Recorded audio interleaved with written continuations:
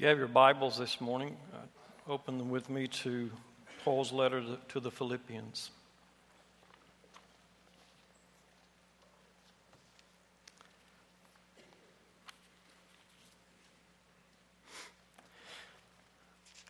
Most hymns that are written have a shelf life, at best, of a few decades.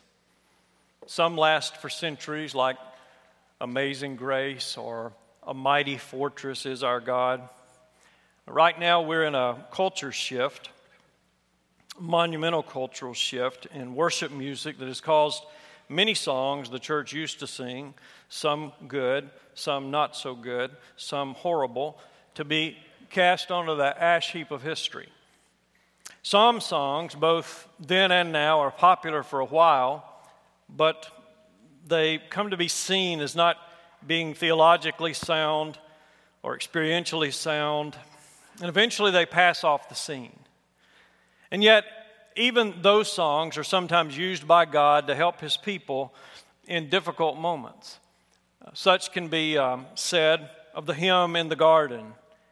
It still rests comfortably in that green hymnal in the pew back in front of you, though it is not used much anymore. It is number 187. We're not going to sing it, but you can pull it out and look at it if you want. Some people don't like this hymn, and so it's kind of falling out of use over time. The reason some people don't like it is because they think it is sappy, overly sentimental, and not reflective of a lot of Christian experience. On the other hand, we do find that this hymn helped a believer as far away as China during the mid-20th century. And such is the story of Pastor Chen Minlin, who lived in China. In the late 1940s, when the communists came to power in China, Chairman Mao became the leader. Eventually, he successfully murdered about 60 million of his own people. In China at that time, they demanded everyone call Chairman Mao savior. And communism became enforced with the threat of life and limb. Pastor Chen, before he was a pastor, was a dedicated communist to the party, to those beliefs, but he came to know Christ as his Savior, began to proclaim the gospel, pastor churches. In 1960s, he was arrested, told to stop preaching. He continued to preach. 1968, he went back to prison, where he would be for 18 years of his life. And while he was in that prison, it was horrible. He was underfed and starved several times. He was so weak, he would have to crawl around. His own son was killed by the communists during that time, and his wife died, but they didn't bother to tell him. And as he went on in that horrible situation, and the years slowly passed, he finally got a new assignment in the prison. And that is, the prison guard sent him to work in the prison camp's cesspool. That is, where the waste went from the prison.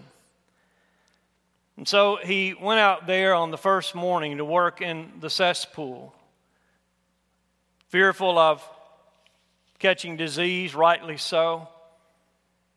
Out there in the midst of all the stench that would make you nauseated because of it. He said it was unbearable.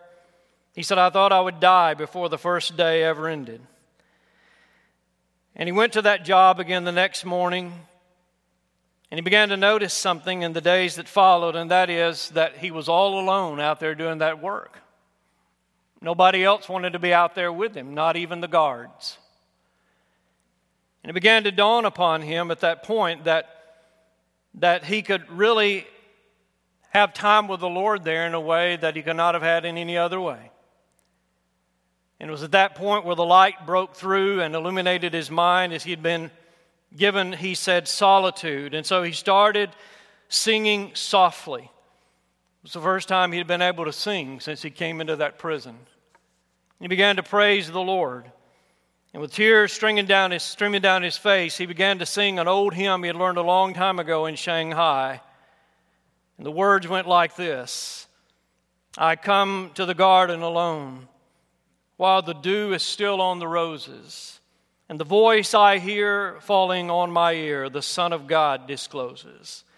And he walks with me, and he talks with me, and he tells me I am his own. And the joy we share as we tarry there, none other has ever known. And he said this: right there in that festering, rancid cesspool, I seem to smell the fragrant aroma of the rose of Sharon, that is Jesus. And there, he said, in that awful darkness, I seem to see the dazzling splendor of the bright and morning star.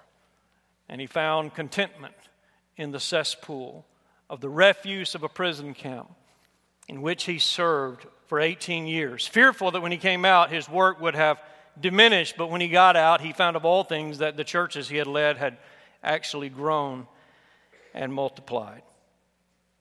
Well, over these past weeks, we have been exploring the topic of Christians and stress in a series entitled Stress Busters. And in this series, we've been seeking to present from Scripture some unique ways we as believers have for handling stress that far outpaces the world. Our approach to stress is different in substance always, and often in practical strategies. You can find those messages online at our website, or you can download our app, and all the PowerPoints are there. And so today, in this seventh message, though, I want to bring this series to a close as we look at one other passage of someone talking about being in the midst of stress, and hear what this person has to say and how it applies to us in this overall suggested approach I've been giving to you for handling our stress. So in your Bibles, Philippians chapter 4, we find the text that I want us to look at this morning. Beginning in verse 10. The Apostle Paul writes, I rejoiced greatly in the Lord that at last you renewed your concern for me. Indeed, you were concerned, but you had no opportunity to show it. I'm not saying this because I am in need, for I have learned to be content, whatever the circumstances. I know what it is to be in need, and I know what it is to have plenty. I have learned the secret of being content in any and every situation, whether well-fed or hungry, whether living in plenty or in want. I can do all this through Him who gives me strength. Yet it was good of you to share in my troubles. Moreover, as you Philippians know, in the early days of your acquaintance with the gospel, when I set out from Macedonia, not one church shared with me in the matter of giving and receiving except you only. For even when I was in Thessalonica, you sent me aid more than once when I was in need. Not that I desire your gifts. What I desire is that more be credited to your account. I have received full payment and have more than enough. I am amply supplied now that I've received from Epaphroditus the gifts you sent. They are a fragrant offering, an acceptable sacrifice pleasing to God. And my God will meet all your needs according to the riches of His glory in Christ Jesus. This passage has one verse that is familiar to our ears because we hear it applied to everything from running marathons to dieting in our culture that uses the Bible wrongly in its quest for fulfillment. And that is the verse that we find in verse 13. I can do all things through Christ who gives me strength. What we see, however, in this verse is that this verse is one that is uttered by Paul in the midst of real struggle, true danger, and actual oppression. He is in prison for Christ. And he is writing this letter to encourage the church in the city of Philippi, a church that he had founded in the past. And it would be today in what you and I would think of as the nation of Greece. This church in the past had supported his mission efforts, which he talks about in the passage. But apparently there had been some type of an interruption in that. Now he is in prison, either in Rome, that's the traditional place. If you go back to chapter 1, the traditional understanding is that Paul is writing this letter to the Philippians from being in prison in Rome Because he says in Philippians 1 verse 12, I want you to know, brothers and sisters, that what has happened to me, that is being in prison, has actually served to advance the gospel. As a result, it has become clear throughout the whole palace of the Praetorian Guard and to everyone else that I am in chains for Christ. So usually we think about the palace guard, the Praetorian Guard, as being in Rome.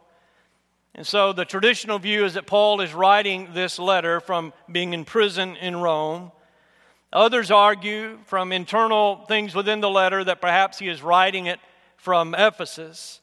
Either way, regardless of where he is, he's in jail and his life is in danger. If you go down to verse 20 of chapter 1, he says, I eagerly expect and hope that I will in no way be ashamed, but will have sufficient courage, so that now as always Christ will be exalted in my body, whether by life or by death. For to me to live is Christ, to die is gain. He doesn't know whether he's going to live or die. He is in prison. He's been going without things in the prison. And so again, now they have sent some support to him through someone named Epaphroditus. And so he's closing out the letter here by thanking them for their renewed concern. Again, the ability to give had been interrupted, but now they've been able to renew their support. And so if we go to chapter 4, verse 10, I rejoice greatly in the Lord that at last you renewed your concern for me.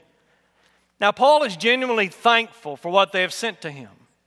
And he is being gracious here in thanking them for their gift. But he is most concerned, he's moved beyond that part of life. He's most concerned here about how their giving has benefited them spiritually. I'm not speaking on giving today, but this is one of the clear places in the Word of God where it says that the Lord will supply our needs as we support His work, if that is our heart, and where we're going to be blessed in our walk with Him as we give. Paul is not like the false teachers who abounded in the ancient world, who took advantage of their followers and fleeced them. He's not like them. You'll notice in chapter 4, verse 17, he says about his life, he says, not that I desire your gifts, but he's more concerned about their spiritual benefit. He says, I don't desire necessarily your gifts, but I desire is that to more be credited to your account. That is that in your work for Christ, that you're blessed in that and you are storing up those treasures and serving the Lord. He's not like the false teachers. He has not asked them for anything because, as he tells us, even in the midst of his troubles now, he's content. He doesn't even need it. He's thankful they have sent it. He's thrilled that they're getting the blessing out of it. But Paul says, down in verse 14, he says, it was good to you to share in my troubles, but he says, I have now found contentment. And so what he teaches us here about his own life is that we see that he has mastered in his life how to deal with stress to the point that he can write now in a prison, not knowing whether he's going to live or die. He can write to them to say, I have found contentment in my life. I'm thankful for what you have sent to me, but I've learned to live in poverty. I've learned to be hungry. I've learned to go through all those other things he talks about in the Corinthian letters and the suffering that he faced in his life. He's made it to the place in his life, listen, the place to where you and I need to make it. He has made it to the place in his Christian walk that you and I need to make it to in our lives. He's gotten there, and so he can teach us. So what can we learn from Paul in this last installment of this series to cap off a believer's unique way of processing stress? Well, again, I just have a two-part message, so any of you that are taking preaching, you give me an F, I don't care. It's a two-part point sermon, and here's what I want to close out with. First of all, when we read this about Paul here in his life, saying, I've come to the place of where I've learned contentment, we can learn ourselves that you and I can truly now begin to move toward contentment in our lives. I don't know what you're going through this morning, what stresses you may be carrying. But I know what God is up to, and I know He has a plan in this for all of us, and you and I can begin to move down the trail to where Paul is, toward contentment. Now, as we said from the very beginning of this series, stress in the eyes of the world is a bad thing. It's one big difference between how we look at stress and how an unbeliever looks at stress. In the world, the eyes of the world, stress is a bad thing. And so people try to handle it in various ways. Sometimes they try to mute it, tamp it down through drugs and alcohol. Or they do other things to try and short-circuit it. They practice disciplines of other world religions, that some of them that teach that pressure and struggle are just illusions, and they're not real if you can just bypass them through things like alternate nostril breathing that Hillary Clinton taught us about. Or they follow innocuous ways that are not bad, such as essential oil baths or massages. I've had one massage in my life. I don't like to be touched, especially by somebody I don't know.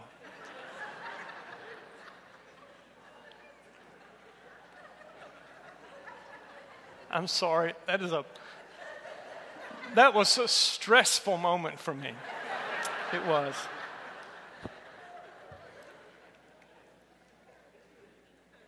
We better move on. Some come to the point in their life with their stress of just being like the ancient Stoics. They seek to bear up under life's problems with, as you and I might say it, with a stiff upper lip. And although they may not believe life has any ultimate meaning, they find pride in themselves in comparison to others and how they bear life better than other people do. Or like Paul, when he was given that thorn in the flesh he talks about in the Corinthian letter, and that pressure is upon us, Paul asked for it to be removed. I think when pressure first comes upon us, that's often our just default position, isn't it? God, please take this away from me. But when we come to Paul here at the end of Philippians, at this point in his life, we find now that he's been through a lot of different things. He has really suffered in his life. And he has come to the point now, he says, of being content. And literally the word is the word autarkos, and it means self-sufficient. But he's not talking about being self-sufficient as the world understands it. And I'll come back to that in a bit. And so you'll notice he talks about what he's gone through. He summarizes it for us in verse 11. I'm not saying this because I'm in need. I've learned to be content, whatever the circumstances. I know what it is to be in need. I know what it is to have plenty. I know how to be content in every situation, whether well-fed or hungry, whether living in plenty or in want. He deals with extremes. He's known both extremes and everything in between. And now in prison, looking back through all of that, he says, I've learned the secret of being content. So again, he's thankful for their gifts, but he doesn't need them anymore. All of this takes us back to the first message in this series. I think Romans 5 that we began with is really a foundational text for us in dealing with our stress. I would encourage you to memorize those opening verses that we looked at in Romans chapter 5. Go back there with me if you would, where Paul begins by saying, therefore, since we have been justified through faith, we have peace with God through our Lord Jesus Christ. Paul says, as believers, when we got saved, as that we're singing about a bit ago, that we moved into a position of being at peace with God. We're no longer at war with God. We're no longer separated from God. We're at peace with God. We have been declared righteous, not guilty. God has covered us in the righteousness, the perfection, the perfected life of His Son, and He's given us a gift of eternal life. Paul says in verse 2 that we now stand by faith in this grace, this wonderful, wonderful river of grace. We stand in it now. We are secure. And so Paul goes on, remembering this text, to say, because of that, we can now glory in our sufferings. We can rejoice in the pressures of life because we know He holds us secure. He has saved us. He's not going to let us go. And He has a process now, and He tells us what the process is giving to us. We glory in our sufferings, he says, because we know that suffering produces perseverance, perseverance, character, and character what? Hope. And notice verse 5. Hope does not put us to shame because God's What? Love has been poured out into our hearts through the Holy Spirit who has been given to us.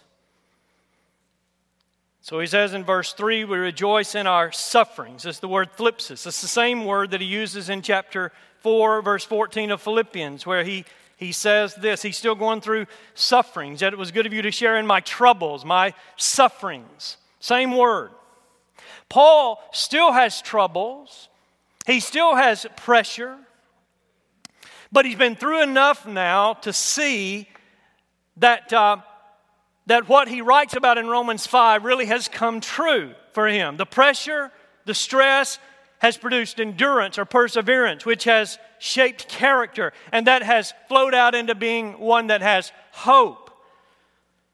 And so what we see from Paul is that he has reached the point in his life that no matter what comes up now, he pretty much can move to the position of hope and contentment, because he really has come to understand this process and to embrace it. He has reached this point of moving pretty quickly to that area of contentment. Now, no matter what comes up, Paul can rejoice and he can be content. He has learned to see the end of his trials in the beginning of the pressure and to embrace that. And that is the key perspective. It is not resignation or some sense of just living with faith. What we're going to see in a moment, it is a matter of trust in a relationship with a person that he's come to know. And in that trust, he can now be content. Perhaps you and I can see this a bit better if we think about the pressure and training people must go through for, very skilled positions. Say a brain surgeon or a neurosurgeon. A very difficult profession, right? Very difficult skill, even to have the hands to do it, the natural ability to do it. But just think about this person that, they finish high school, and you have no pressure in high school, and then they go away to college. And then there's the pressure of learning in college and finishing at the top of your class because you're going to be competing with the very best and brightest in relationship to what you want to do. And then there's the taking of the MCAT, the medical college admission test. And if you pass that, then you apply to get into a med school somewhere, hopefully the one of your choice. And you go there, and so then you have more and more of that classroom time to become a medical doctor over 4 years. And you finally reach that goal, and you move into the area of being a resident. And you begin after that fellowships for years more of specialization and training and observation. And eventually you may move to begin working on a cadaver or a model, beginning to think about doing brain surgery. And then there comes that first time in that operating room where you use a scaffold to cut into the head of someone, or a saw to saw through their skull to get to their brain. And you have their very life in your hands of being that type of a surgeon. And finally, at that point in your life, you've really moved into the realm, finally, of being a surgeon. It took a lot of years to get there, but it's only when you really come to that point where somebody's life is in your hands, right? You are then qualified to be called a surgeon. I admire people who are able to do that. I'm thankful that when I've had to have surgery, hopefully, I've not had no brain surgery, in case you're wondering, but I have had surgery, and to know that this person has been hour upon hour upon hour preparing with so much pressure that I can put my life in this person's hands. They're a surgeon. And I'm not a surgeon, but I can imagine that when you get to that point in your profession, that whatever comes at you from that point on, you're prepared for it. Yeah, there are going to be hard cases, unexpected turns, mistakes made, things that crop up in a an operating room that maybe, nobody else, there's no case study on this one, but it comes up in your life and you've got to deal with it. Because of your confidence then in your training and what you've been through, you are now a surgeon. The pressure may come, but you pretty quickly return to equilibrium. The stress is managed. You're able to do what you're called to do. And so this person now has faith in the process they've been through to get them to this point, and it changes the rest of life in relationship to what they're doing. Now, if you and I could just extrapolate the central point of that illustration and apply it to all of our life, we can perhaps begin to move into the realm of seeing that for you and I, we have been called to be disciples of Jesus. We have been moved into a realm of being a follower, a disciple of Jesus, which is a big word and a great calling. And so life now with Him is about Him turning us into awesome people prepared for glory. And so in the model we developed over the past few weeks, we have these elements, and they may not come necessarily in this order, but these elements to rely upon as these stressful things arise. And so the pressure comes. We remind ourselves we have peace in our relationship with God. We can rejoice in our trials.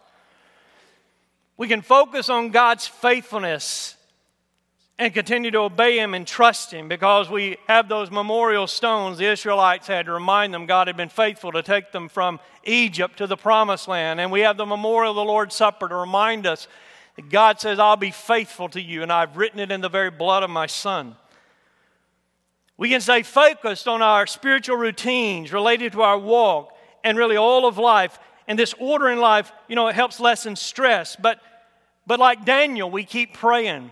No matter what the pressure is, we seek Him in that way. Not to alleviate the stress, but because that is our discipline of relating to the Lord. We rely on authentic, spiritual, biblical friendships with people who empathize with us, pray with us, and yet be truthful with us. You'll notice at the end of Philippians, Paul is talking about them. They were genuine friends to him. He's writing to them and talking about how they blessed him in life as friends.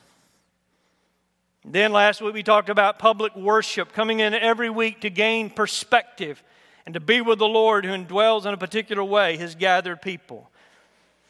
And yes, within biblical guidelines and principles, we can take action to change our situations if God allows us to do that, but He doesn't always allow us to do that. Remember, Pastor Chin was in a communist prison for 18 years. There was nothing he could do to change that.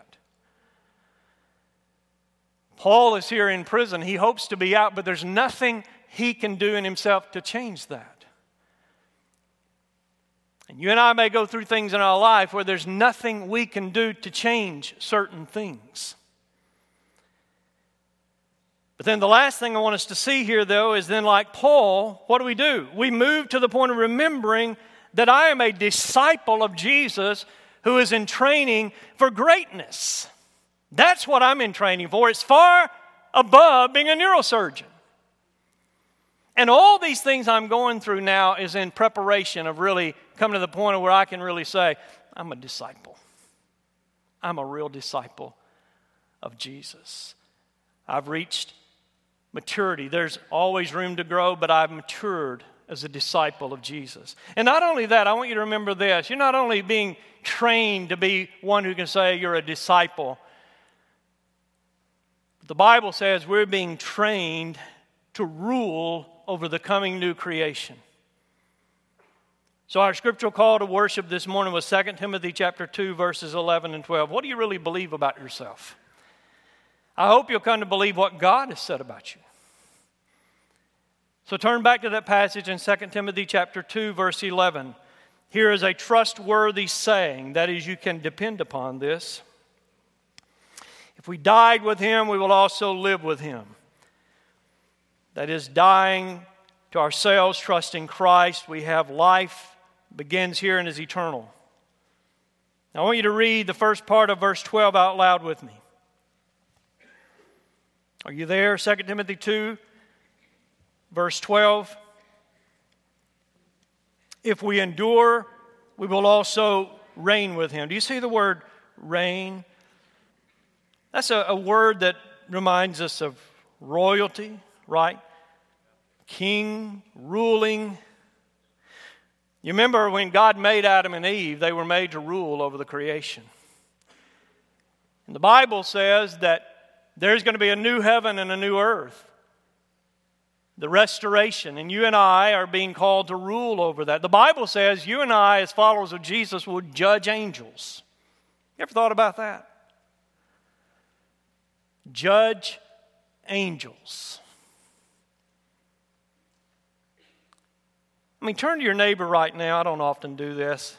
It's kind of weird, but I'm going to ask you to do it anyway. Turn to your neighbor right now. Stick a breath mint in if you need to. But turn to your neighbor. Give you a second there to do that. Get a tic-tac. You ready? You are budding royalty in training. Will you say that to your neighbor? You. Yeah. You ever thought about yourself in that way? You are budding royalty. You're going to reign with Christ. Judge angels. That's pretty heady, isn't it? That's a little above any profession here on this planet. And Paul has come to the point in his life, he knew that. If you go to 2 Timothy chapter 4, in verses 6 through 8, in this text where he's in prison, he is going to die. And he says in verse 6, I'm already being poured out like a drink offering. His life is like an offering to the Lord. The time for my departure is near. I have fought the good fight. I have finished the race. I have kept the faith. Now there is in store for me the crown of righteousness, which the Lord, the righteous judge, will award to me on that day, and not only to me, but also to all who have longed for his appearing. And so you see, Paul had come to that point where he could quickly assert trust in the fact that he had peace with God. The tribulations were working a process of making him an authentic disciple and one being prepared to rule in glory. And in the middle of all of that truth, then he could claim that and he could move to contentment of saying, I have learned to be content.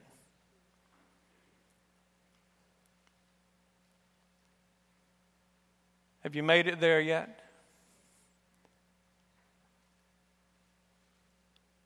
Have I made it there yet?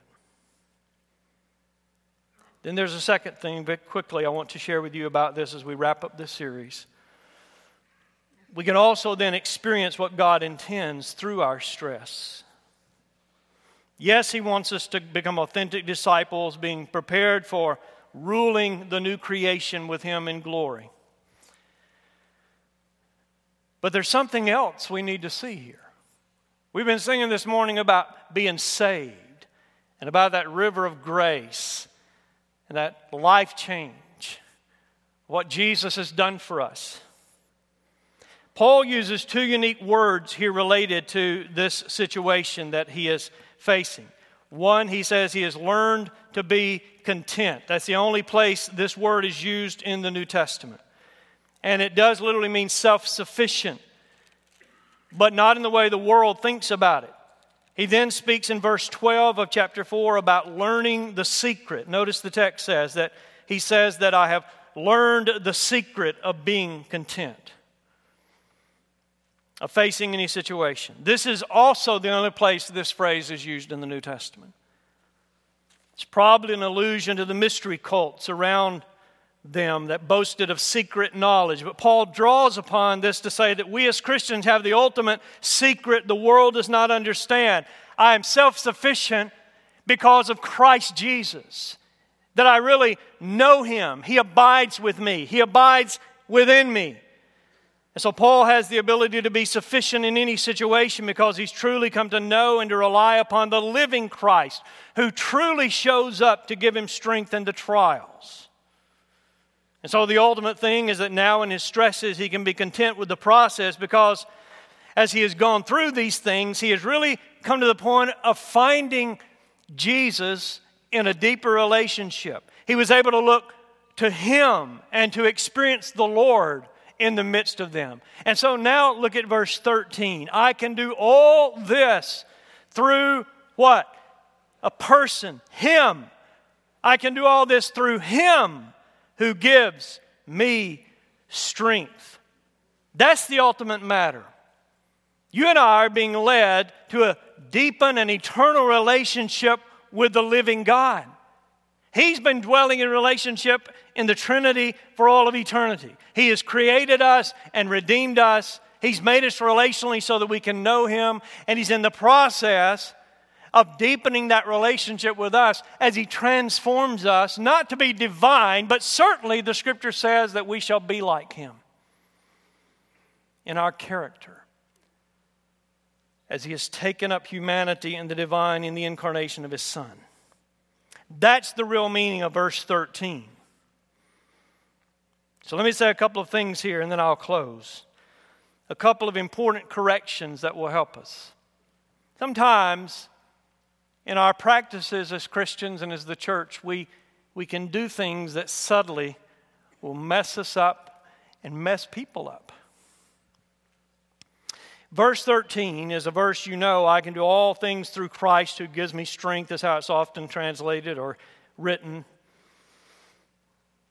Verse 13, listen, is not a slogan to be etched on Paul's sandals or written in eye black under his eyes to say that through Jesus I can do anything or be enabled to do anything, to be successful, to win the football game. As hesitant as I am to be critical of people utilizing the Bible in daily life, it is dangerous when we use the Bible wrongly. And that is a wrong use of Philippians 4:13. This verse, nor any verse, nor the Bible as a whole is about self-realization, about self-help for success. Paul is saying in this text that because of Christ, I can endure anything that life throws at me as I live this life of discipleship and as I'm in training for His purposes for which He has made me. It's not about my small plans. And this era of how we use Philippians 4:13 is rooted, I think, in another era of the 20th century, and that is the way people think about salvation. Perhaps I can get to this most quickly by sharing how I saw it put recently. Someone wrote recently, the Bible knows nothing about a plan of salvation. It tells us about the man of salvation. And you see, I think sometimes we've corrupted the gospel and have corrupted what people think about Christian experience right in the front end of inviting people to be saved. In many instances, and I speak anecdotally, but I think correctly, we reduce salvation down to this plan. Where I feel something, I hear about the plan, the elements, and then I say a prayer and that seals the deal. Here's the formula, here's the prayer, and you're in. Then Jesus becomes, my fire insurance. He's out to bless me, which means make me successful in American culture, make life go smoother. I can do all things, for He is out to make me successful and fulfilled. But you see, in all of that, if we just move to the wrong side of the equation a little bit, we miss the gospel. The gospel is not about Jesus being added to my life to make me complete, to smooth off the rough edges of life, to enable me to do all that I want to fulfill my goals. If we could just sit in jail for a while, perhaps it might clear this up for us. The gospel is about my coming to realize that I am broken and corrupt due to my sin. The gospel is about realizing there is one who is better and wiser and more powerful than I am, who made me, one who has a plan for my life, one who has purchased me, and He calls me to submit my life to Him, to quit trying to run life on my own, the way I want it to run. That's called repentance. And then the one who places my trust in Him as a person who died for me, who I need, who will live within me, who has a better plan for what He wants to do with my life. I fall at the cross for that, as we were singing this morning. And I submit to Him to shape me as He wants, often through difficulty and pain and trial, through things not coming out the way that I wanted them to come out, through the edges getting sharper, not rounder in life. And in the midst of that process, He desires then in His own way, as I trust Him in the process and I submit to Him, to make Himself known to me more fully if I would just really begin to look for Him. Paul had found Him over and over in that prison. Pastor Chin found him in that filthy refuse of a prison camp. And so he could sing that I come to the garden alone while the dew is still on the roses. And the voice I hear falling on my ear, the Son of God discloses. And it turned that cesspool into a rose garden for him in his life. And he was content. And when you and I start pursuing Jesus in that way, in our trials and in our stresses, we shall find Him too. And we shall come to the point in our maturity where we quickly move to seeing the hope and to be able to say, I have found myself to be content, whatever the circumstances. Would you stand with me as we come to our point of commitment today? Our hymn of commitment this morning is Jesus is tenderly calling. And He does call us to follow Him. If you've not trusted Him, we invite you today to fall at the cross and submit your life to Him and trust Him and meet Him as a person who has a plan to transform you into a glorious being as you submit and place yourself in His hand. Maybe today for the first time you need to do that. Maybe you need to follow Jesus in baptism and obey Him in that area of your life. Or to become a part of this fellowship as God so leads you. We invite you to come in Jesus' name. Father, we thank You now for this time of commitment. We pray You'd accomplish all that You want in this message and in the previous ones. Lord, I pray for myself humbly before You, that through these truths You have taken me into in the Word, that You will transform me to be a better disciple, a better leader. Forgive me, Lord, when I do not trust You enough. Forgive me, Lord, when I do not see the end at the beginning. Forgive me when I get my eyes on the things of this world rather than upon You. Grow me, Lord.